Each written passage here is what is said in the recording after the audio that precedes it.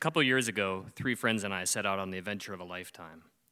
Our plan was to put in at Chitna and spend the next week rafting out to the mouth of the Copper River. From there, a friend would come meet us in Cordova with a truck, and we would all take the ferry home together. The cast of characters on our trip included myself, the only born and raised Alaskan, Jared, the owner of the raft and the architect of our trip, and his 2 friends from high school, Lee and Kevin. Lee was our self-appointed jackass who managed to make every situation a little more dangerous than necessary. Kevin was the responsible father figure with a wife and 2 kids at home who balanced Lee out, kind of. So, here we are, 4 white boys in the middle of a giant river, days away from civilization, on a raft loaded with potato chips, hot dogs, beer, and guns. What could possibly go wrong? We were blessed with great weather throughout our entire trip. We made such good time on the first day that we decided to spend the second day in the same spot, enjoying the sun and exploring the area. We happily got underway again the morning of the 3rd day. It was right about mid-morning, just as it was getting hot, that we cracked open our first beers, and we started to hear a noise. I don't have the correct vocal cords to reproduce the noise, but I'll give it a try.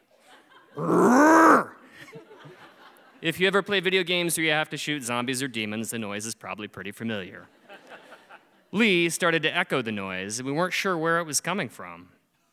As we drifted closer to the south bank of the river, we started to see movement, and the noise got louder. We realized the movement we were seeing was a large brown bear running back and forth on the bank, clearly agitated and upset. In between us and the brown bear was a giant whirlpool, and if you've ever spent time on the Copper or any other big river, you know how strong and deep those whirlpools get. Caught in the middle of the whirlpool was a bear cub, fighting for its life and screaming for mom.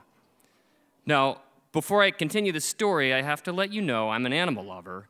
If I meet you and your dog on the coastal trail, I probably want to get to know your dog. If I go to a party at your house, I'll pet your animals without asking. And sometimes, I even pet my chickens after they've gone to sleep at night. In spite of that, I don't have any desire to pet even the smallest bear, especially with its 800-pound mom right there. On seeing the bear in the whirlpool, my first thought was, gee, that sucks, but we can't exactly do anything to help. I think the other 3 guys thought the same thing too. Nevertheless, I don't think any of us could stomach the idea of watching a cub drown in front of us. Over the next couple of seconds, and without a spoken agreement between us, and definitely without thinking this through, we jumped into action. Lee and I jumped up on the front of the raft with the extra oars. Jared started rowing towards the bear, and Kevin started filming, because what good is it doing cool shit if nobody catches it on video, right? Yeah, a bunch of Alaskans, of course. We tried to use the momentum of the raft and the spare oars to push the bear cub out of the whirlpool. Unfortunately, our clumsy efforts weren't as strong as the bear's will to live. The bear did get out of the whirlpool, but it swam further out into the river. We tried for the next 15 or 20 minutes to push the bear toward shore with the raft, each time with the same result. We wound up more tired and frustrated, and the bear got really tired. By this point, we were about a mile downstream from where we'd first seen the bear, and we were in the main channel of the river. Watching the bear, we saw its movements get slower and slower, and each time its head went underwater, it took longer to come up. We knew if we didn't get out of the river pretty soon, the bear was going to die. Fortunately, we came to a very flat, shallow, braided part of the river, and the raft ran aground on a sandbar. Lee and I took the opportunity to jump out and push the bear, who was now motionless face down in the water, towards the sandbar. When we got to the sandbar, Lee grabbed it by the scruff of its neck and pulled it up on the sandbar, while Jared and Kevin brought the raft over to us.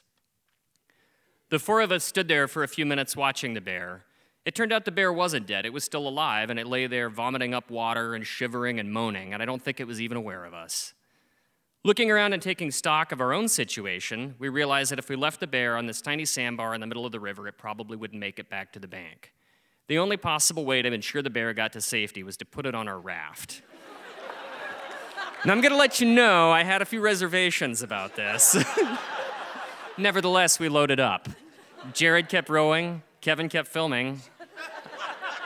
I sat on the back deck with a rifle looking for Mom, who we hadn't seen yet and did not want to see because we didn't think we could convince her that we were acting in the best interests of her cub. And Lee, who has bigger balls and less self-preservation instinct than most people, used his body weight to hold the bear down on the plywood deck of the raft. Once we got underway, The bear cub regained its senses very quickly. It didn't regain its physical strength, so it couldn't really fight, but it made a hell of a racket. It did not like being held down. Lee has a big heart, and he's a little emotional, so he got into a shouting match with the bear. On the video of the encounter, it sounds something like, "Roar! No, I don't think so, fuckface. This is for your own good."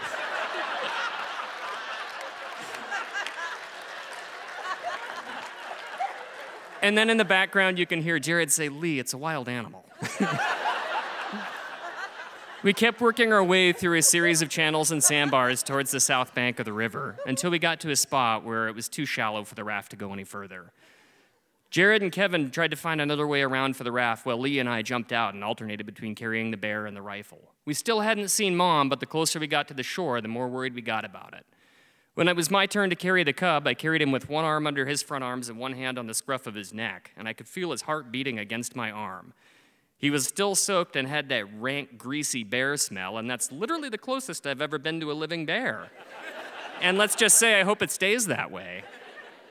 We got to the point where we had one medium-sized channel between us and the main bank left, and we were on a good-sized island. Lee pointed something out, and I looked to my left, and out of the corner of my eye, I saw the bear's claws come up and felt them touch my arm. And believe me, you've never seen somebody throw a bear cub so quickly. The bear ran around screaming its head off and charging all of us. He was being kind of an ungrateful little shit. So we backed off and gave it some room, and after a few minutes, the bear sat down and calmed down and looked around and took stock of its situation. It walked over to the other side of the island we were on out of our sight. We thought about following it to see if it made it to the main bank, but we decided the bear had had enough for the day, and certainly we had had enough for the day. Being a little bit overwhelmed and frazzled, we did the only thing that it made sense to do and sat down on the beach and popped open some beers. It took us all a little while to digest the experience, and I think we were all grateful for it. The one piece of advice I would give you is if you're in a similar situation, please don't try to grab a bear cub. Because we had such a blast last time, we're going to repeat our trip this summer, but with two changes. 1, more beer. 2, no wildlife on the raft. Thank you.